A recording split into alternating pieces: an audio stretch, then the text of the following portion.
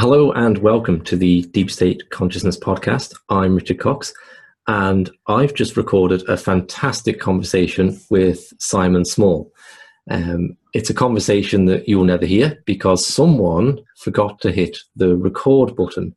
So it's Amateur's Day here. But Simon, through his years of contemplative practice, through his involvement in the church as an Anglican priest, and his recent years of withdrawal and centering himself in contemplation, has decided to forgive me for that, and he's agreed to do a re-record of it. So hopefully we'll be even better the second time round. Simon, good morning. Good morning.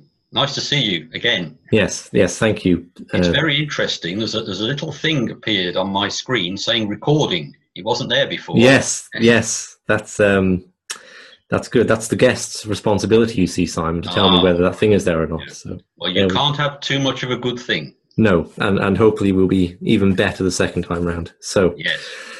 Okay, so I'll start the same as I started the last time and recount how I met you, Simon. It was just coming up on an hour ago now. No, it was coming up on 10 years ago now. And we were both attending a workshop run by the philosopher Tim Freke, who's resident in Glastonbury, where you are. And I'd known Tim a few years before. I'd been into his mythical work around the mythicism and spirituality of Jesus and early Christianity. And life had run on for a few years. And then a colleague of mine had invited me to an Alpha course.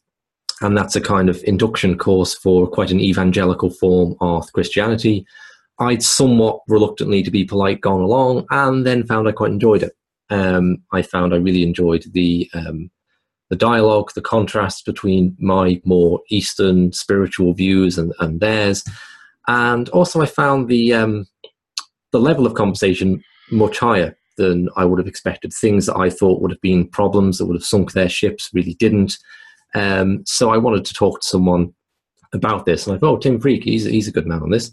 But when I went back there, I actually ended up meeting Simon, who had been heavily involved in Buddhism, in spiritualism, and then his life had taken a turn into becoming a full-blown Anglican priest. And we struck up a conversation from that.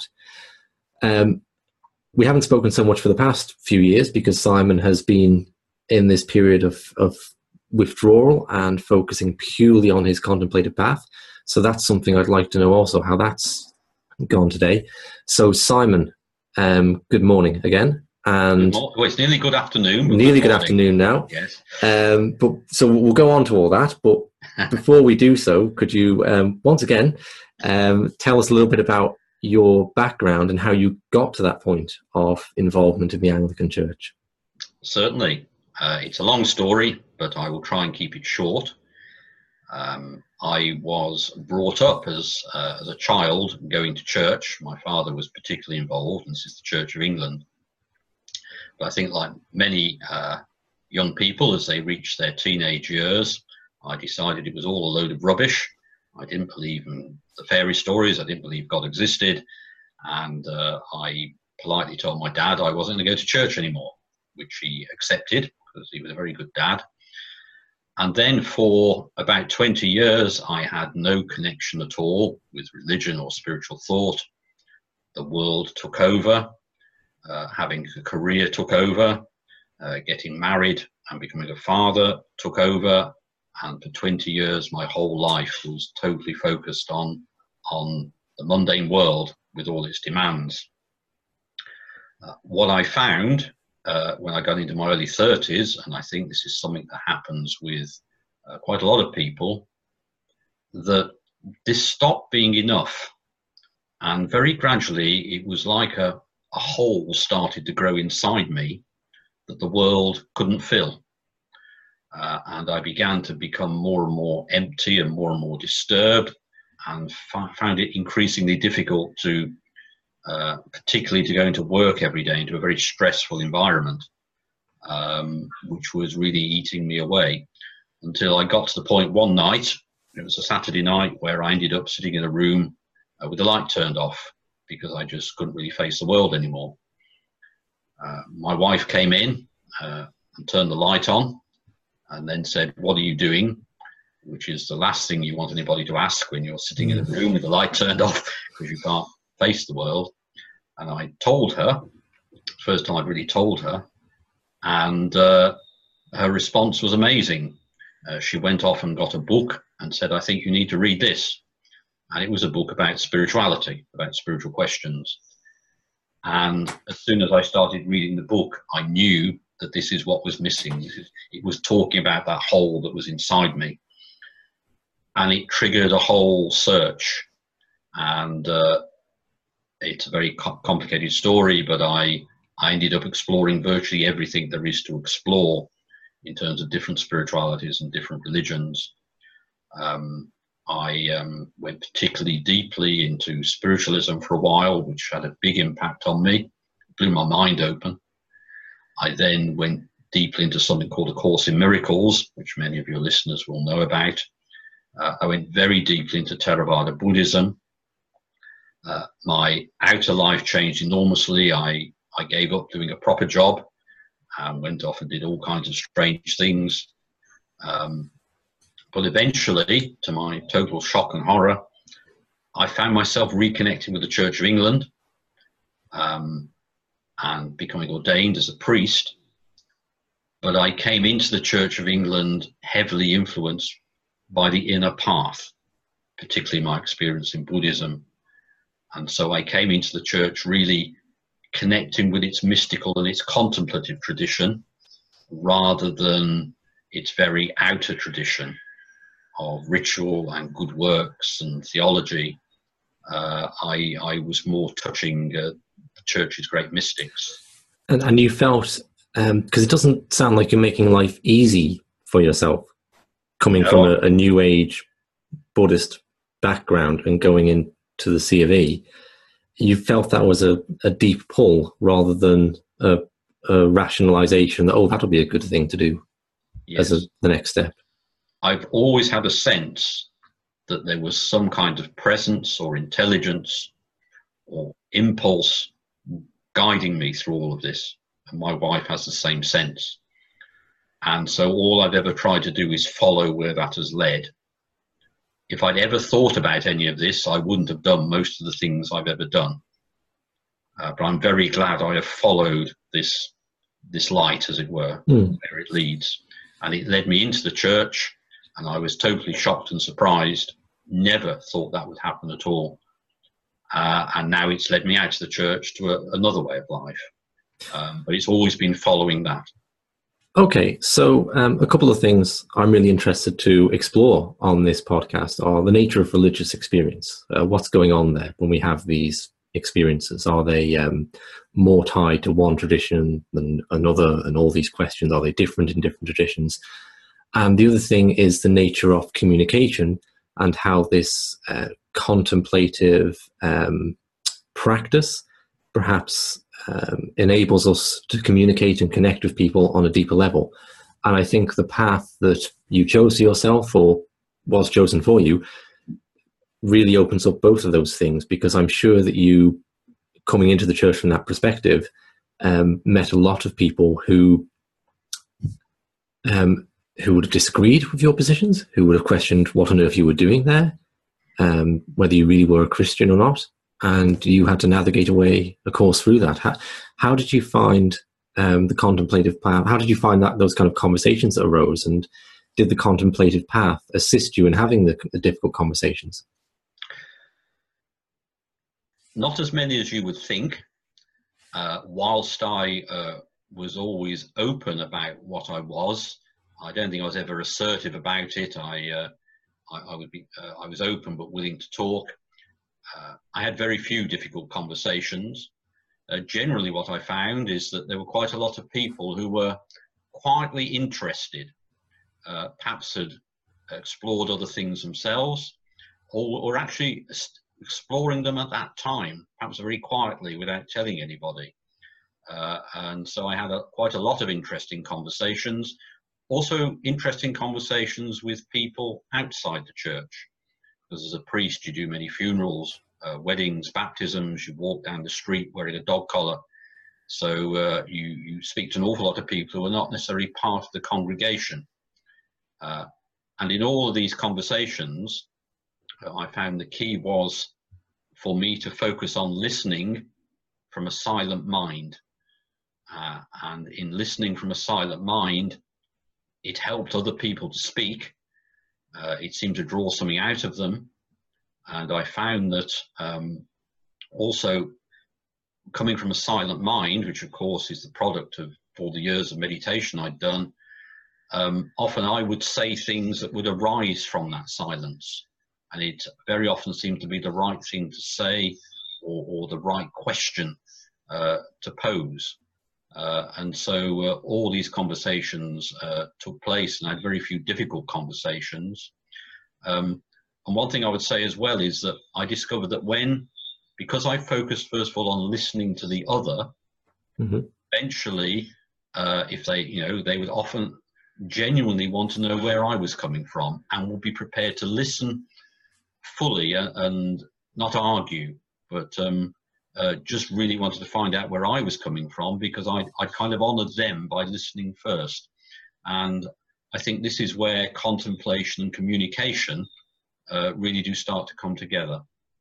Okay, it does surprise me that you didn't have more difficult conversations within the church, because my perception, I suppose, is that there is this strong evangelical wing that's very opposed to all this kind of thing. But maybe we'll return to that in a moment. I just want to pick up on the second theme there of the conversations of people outside the church, okay? Because I think that people involved in Eastern spirituality can feel a bit isolated from this in a culturally Christian country, and it must have made a big difference for you going from running a New Age centre where you're dealing with people who are into the New Age, into spirituality already, to suddenly putting a dog collar on and engaging with people on all sorts of different levels of society, people who don't typically think about spirituality but are culturally Christian. And when they do turn to spirituality at a christening or a wedding or a funeral, or some other dramatic event in life, it's a Christian form they turn to. So it must have been a big shift in the access it gave you to people. It was a big shift. It was something I found difficult because I'm naturally introvert. I can remember when I was first involved in the church on a Good Friday, having to process up the road behind a cross with lots of people looking at me very strangely. And that was a shock and something I found quite difficult. But also it did lead to some extraordinary conversations. I can tell you many stories, but perhaps one or two would help. Yeah, please do, yeah. I once did a baptism, and after the baptism I was approached by a gentleman, a middle-aged gentleman, who first of all told me, I don't believe any of this stuff, I don't believe in God, obviously it's all rubbish. I said, oh, fair enough. But then he said, I'd like you to pray with me at the altar rail, which was a bit of a contradiction. But it turned out a few weeks earlier he'd had a heart attack and had been clinically dead and had been brought back. And he just felt a need to say thank you. And so I took him up to the altar rail and I said a prayer with him. And he looked so much better afterwards, and he stood up and then said, well, thank you very much for that, Vicar. But of course, I don't believe any of this stuff at all, and walked off with his wife. And I had many experiences like that where it's almost like on the surface there's one thing, but underneath there's something much deeper going on. There is an innate spirituality there. Another instance I had is where I actually just went to put some petrol in a car. I was wearing my dog collar. A gentleman came out to put the petrol in. It was one of those stations where it wasn't self-service. And obviously the sight of my dog collar made him really angry. As he was putting the petrol in, he suddenly said to me, why are you into all that stuff? Why are you wearing that? Which was a bit of a shock first thing in the morning. But again, I have this practice of not reacting, but trying to still the mind. And to my surprise, from the stillness, I found myself saying, I got into all of this because one day I couldn't think of a good reason to get out of bed. And his face lit up and he said, I feel like that every morning. And we had this long conversation by the petrol pump about life and what its meaning was and everything. But again, that's a conversation that came from listening. And there is this great gift of being in something like the Church of England, that because you are public, whilst it's difficult, it does create all these opportunities for meaningful conversations in the most surprising situations. Yes, because irrespective of listening skills, had you been still running a New Age centre, that conversation would never have arisen. Indeed. And the other thing is, of course, about being in something like the Church of England, is that you have to encounter people regularly who don't see things the way you see them. Mm. Whereas when I was involved in alternative groups, I tended to just be with people who saw things the way I did. And it's more difficult and more challenging to be doing the washing up next to a biblical evangelical Christian. On the other hand, it is more enriching as well. Sure, yeah. It teaches you a lot about other people and yourself. And in the long run, can be quite humbling. Yeah, I often have thought that I think that these different spiritualities, East and West, speak to the deficiencies in each other. So a lot of people leave the Christian thing are attracted to a more Eastern spirituality. And I'm sort of using that very broadly, incorporating things like spiritualism, which are Western. But I think you know what I mean. Yes. They go in that direction because they find Christianity doesn't speak to that yearning for mystical experience, for contemplation, for answering life's big questions, and for engaging with the world with a sense of mystery.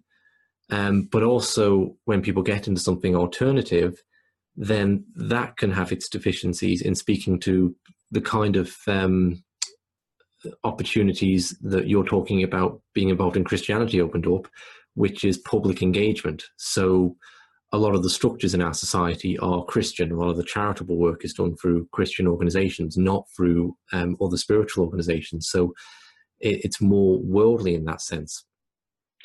Indeed, yes. You, of course, what you get in one hand, you lose in another. And it's always a balance. I think one thing I find with many people who are involved in alternative spiritualities of some kind is they often feel very isolated and quite cut off because very often there isn't a community for them to really join.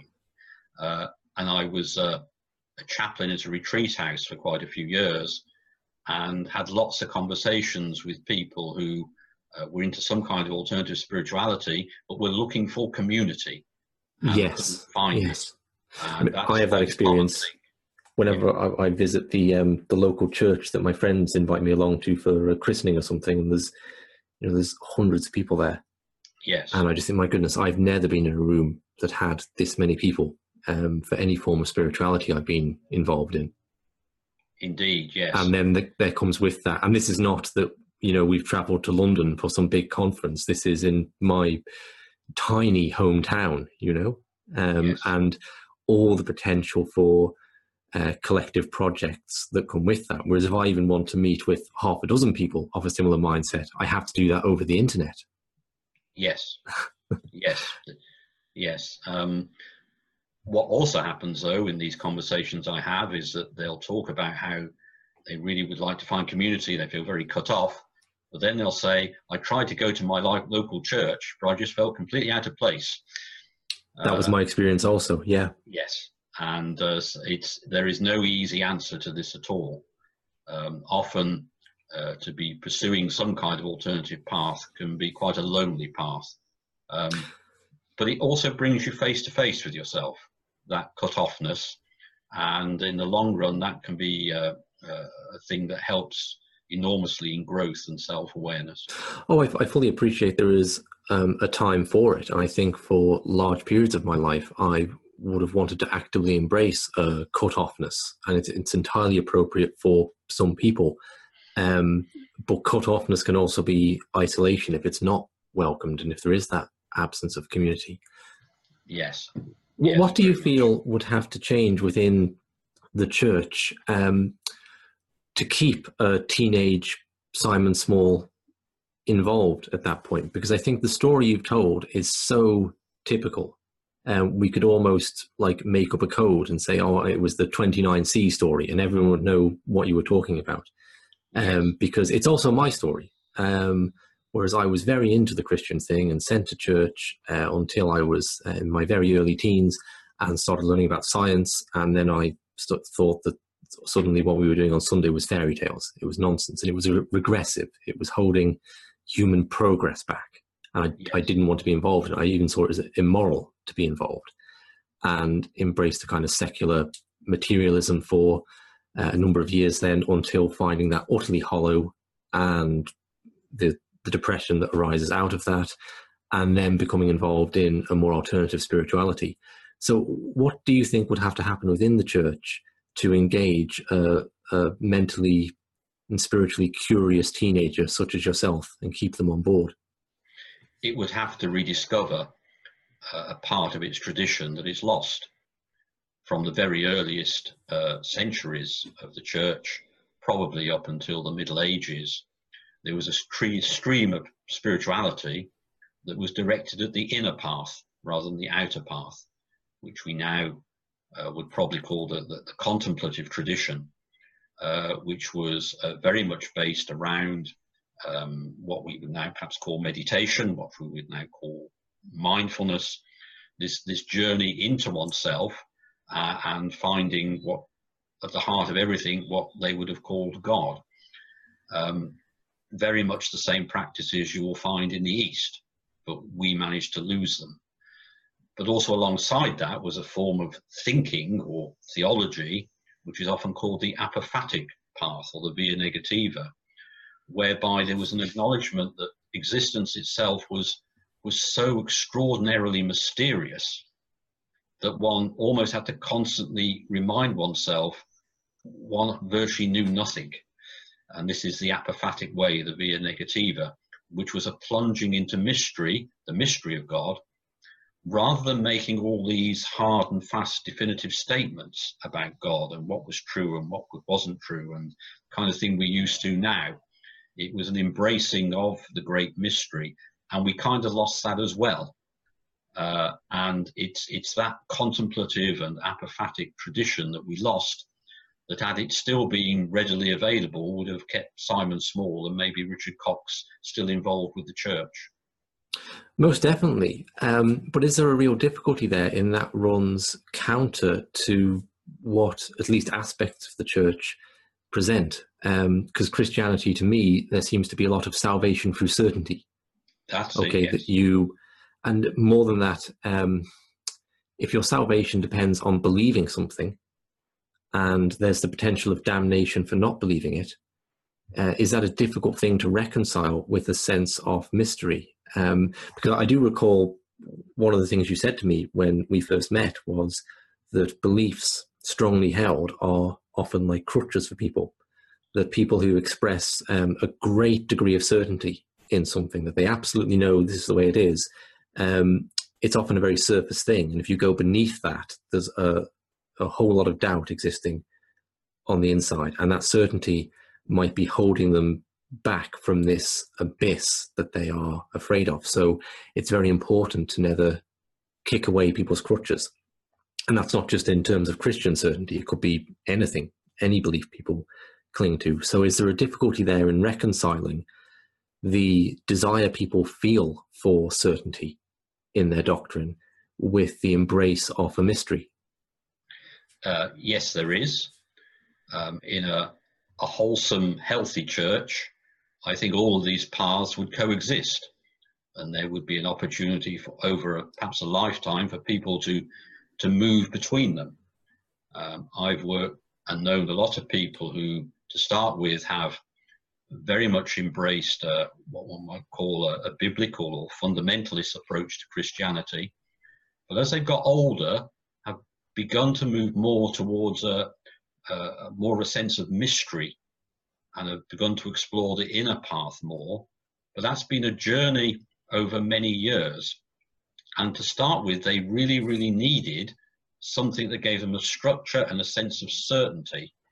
It was very important to them in their lives, and it made them a better person and a better person to be around. And I would never ever challenge that. But as a priest, I saw it as my job to be available for that moment when people perhaps wanted to move on into something, into this whole mystery tradition that's always been there. And so there is this movement and this journey, I think, that always has to be respected and allowed to happen. And I can totally relate to that. I think there were things that I was absolutely certain about when I was 20 years old that now I wouldn't be sure if I believed at all. I think that's common across spiritual paths and other things too. So maybe we should always expect there to be a certain tension in the relationship there, but one we must try and reconcile anyway. Yes. The sense of journey in spirituality is incredibly important. I think many of us, first of all, get involved in religion or spirituality often because we find the world a difficult place. And we want something that's going to give us a sense of safety, and certainty gives us a sense of safety.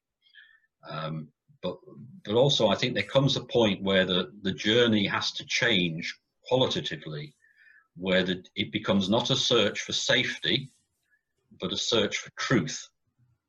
And that's a wholly different thing, because truth can be incredibly disturbing. It shatters at those foundations. It kicks away those crutches often. And that's something you have to be ready for.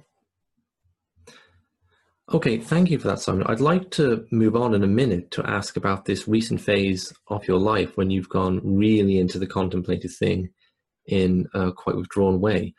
But one final question in this area, it's a bit of a challenging one maybe, but I'd like to ask it is, over the past few years, I've become aware of people that have had intensely negative experiences with some form of Eastern or New Age spirituality, and probably most often spiritualism, where they've connected with this thing. It's been very good for them initially in the ways you describe. It's brought them out of this materialistic worldview that's a death to the soul. But then they've encountered something in it which they feel is kind of evil, and had a very negative experience that way. And essentially these people then turn to Christianity because they found embracing Jesus has been an effective way to deal with that, really, a kind of defense against it, whether it's the presence of like an evil spirit or a demonic entity in spiritualism. I've heard people also talk about it with the UFO abduction phenomenon, which is certainly a real phenomenon, whatever the empirical reality is behind it. People have these experiences and have embraced Jesus and then quite an evangelical form of Christianity as a defense against that. And I think with being involved in sort of similar forms of spirituality myself, I want to be very aware when people are telling me they've had negative experiences. So I appreciate it's perhaps a difficult question, but I also think you're maybe a unique position to address it. And I assume that maybe you've come across some people like this over your time. So what would you say to people in that position who have had these kind of negative experiences? Well, I think my first caveat would be that I've worked with many people who've had these kind of experiences, and one has to work with the individual because there are often some quite unique characteristics. But I think the first general point I would make is that I've been involved with, to a lesser or greater degree, a large number of spiritualities over the years and people in those spiritualities. And I have found people who've experienced these difficulties in all of them. Mm-hmm. I have found people in churches who have had very bad experiences of the kind you describe, who have gone off to an alternative spirituality or to something like Buddhism and found a sense of safety and healing there. On the other hand, I've found people from, say, spiritualism or some other alternative spirituality who've had bad experiences, and as you've described, gone to Christianity and found their comfort and healing there. No one particular spirituality in my experience is prone to this any than another one. but it's often presented that all the problems are in certain ones, and that's not been my experience. What I would say is that if people are having difficulties, then get away and find something that enables you to rebalance, find some healing, find some perspective, whatever that may be. That's very, very important. What I would also say, and this is quite a deep point that could actually, one could unpack a lot, is that I would suggest that real security lies in self-knowledge. What I have found is that when people have experienced something dark, let's put it like that, the way that darkness works is to exploit their fears, to exploit any sense of guilt or shame they have. It works on the darkness in their own mind, those bits of their own mind that they're not fully aware of, haven't fully acknowledged, haven't fully processed, and it works on those places and in the darkness, and that's where the difficulties lie. But if one has a deep, profound self-knowledge and the light of consciousness has been brought to all these places, this darkness has nowhere to work. And that's where a real sense of safety, a real sense of security is to be found. Know thyself is the first spiritual teaching, as it were, and in many ways the most difficult to practice. Well, yeah, thank you for your comments on that, Simon. It might be something that people wish to comment on of their perspectives after hearing it. So we'll move on to the final question I have for you, is to ask you about this this recent phase of your life where you stepped back from your role in the church.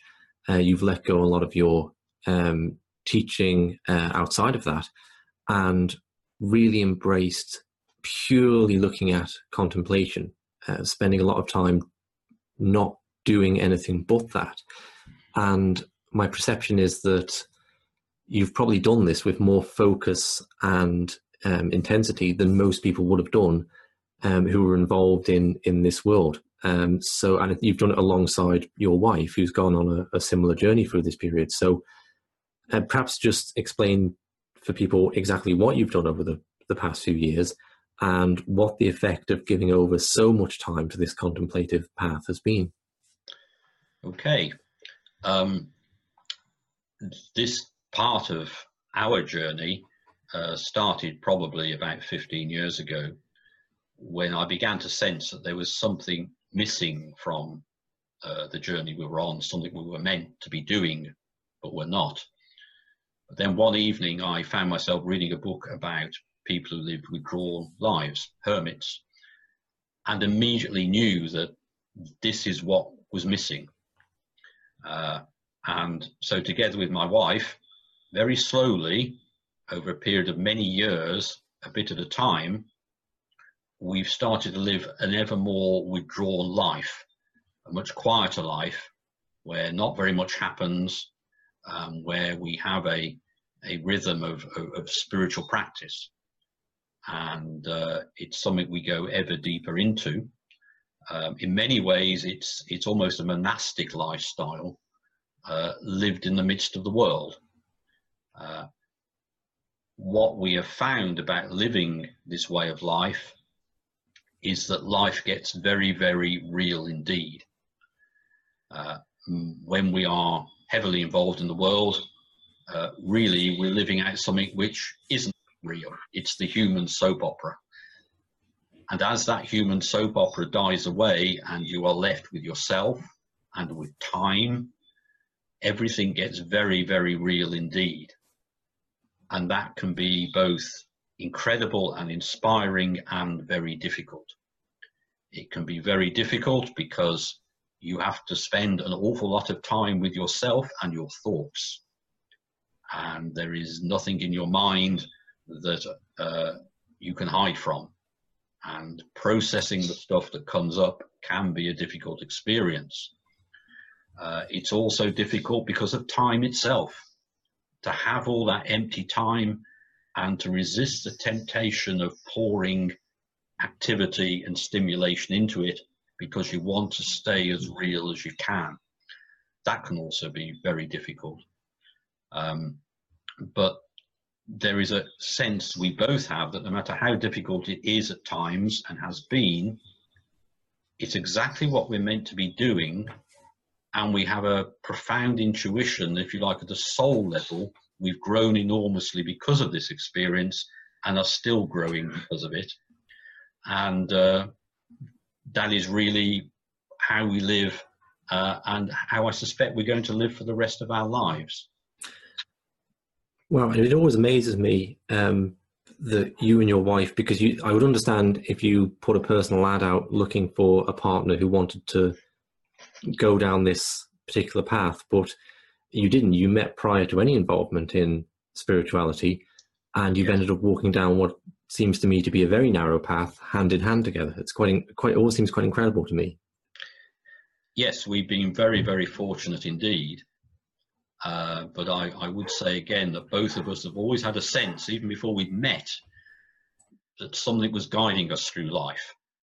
And in our own blundering way, both of us have tried to follow that. And it's led to where we are now.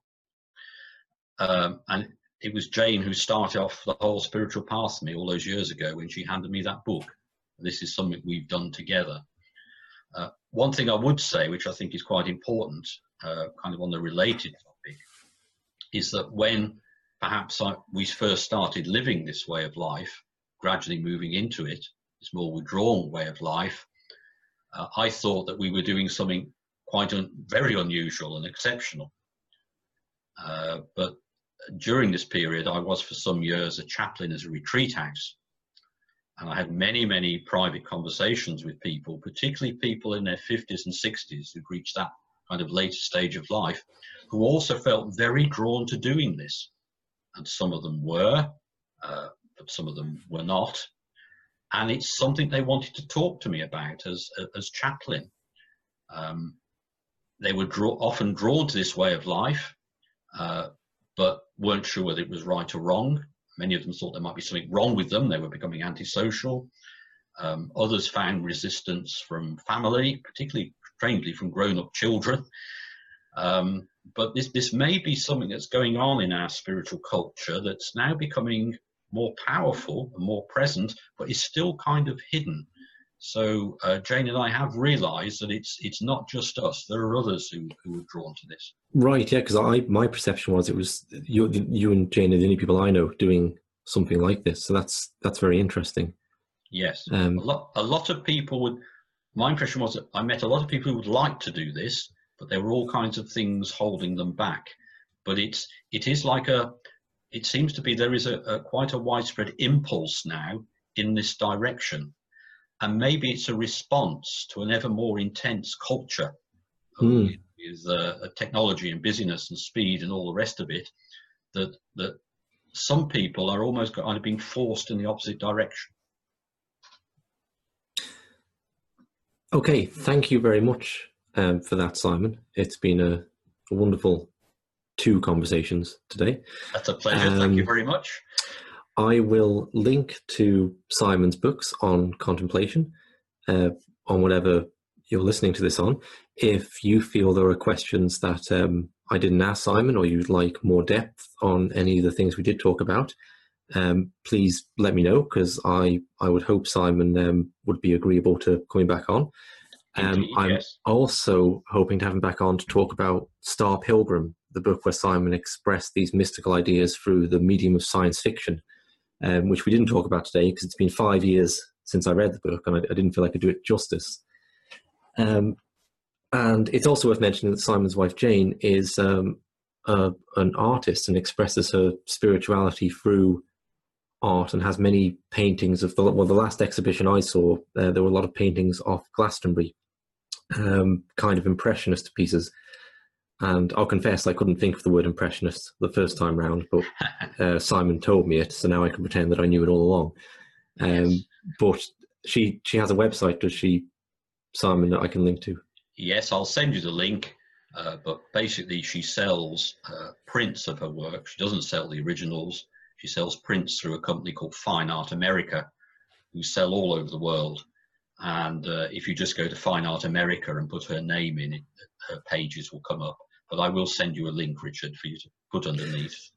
Great, yeah, and very worth checking out, especially if you've ever been to Glastonbury, because there's incredible scenes off the way the Abbey House and so on are portrayed. So, okay, thank you very much indeed, Simon, and I very much look forward to speaking again. Yeah. Okay then. Thanks, Richard. Thank you. Bye-bye. Bye.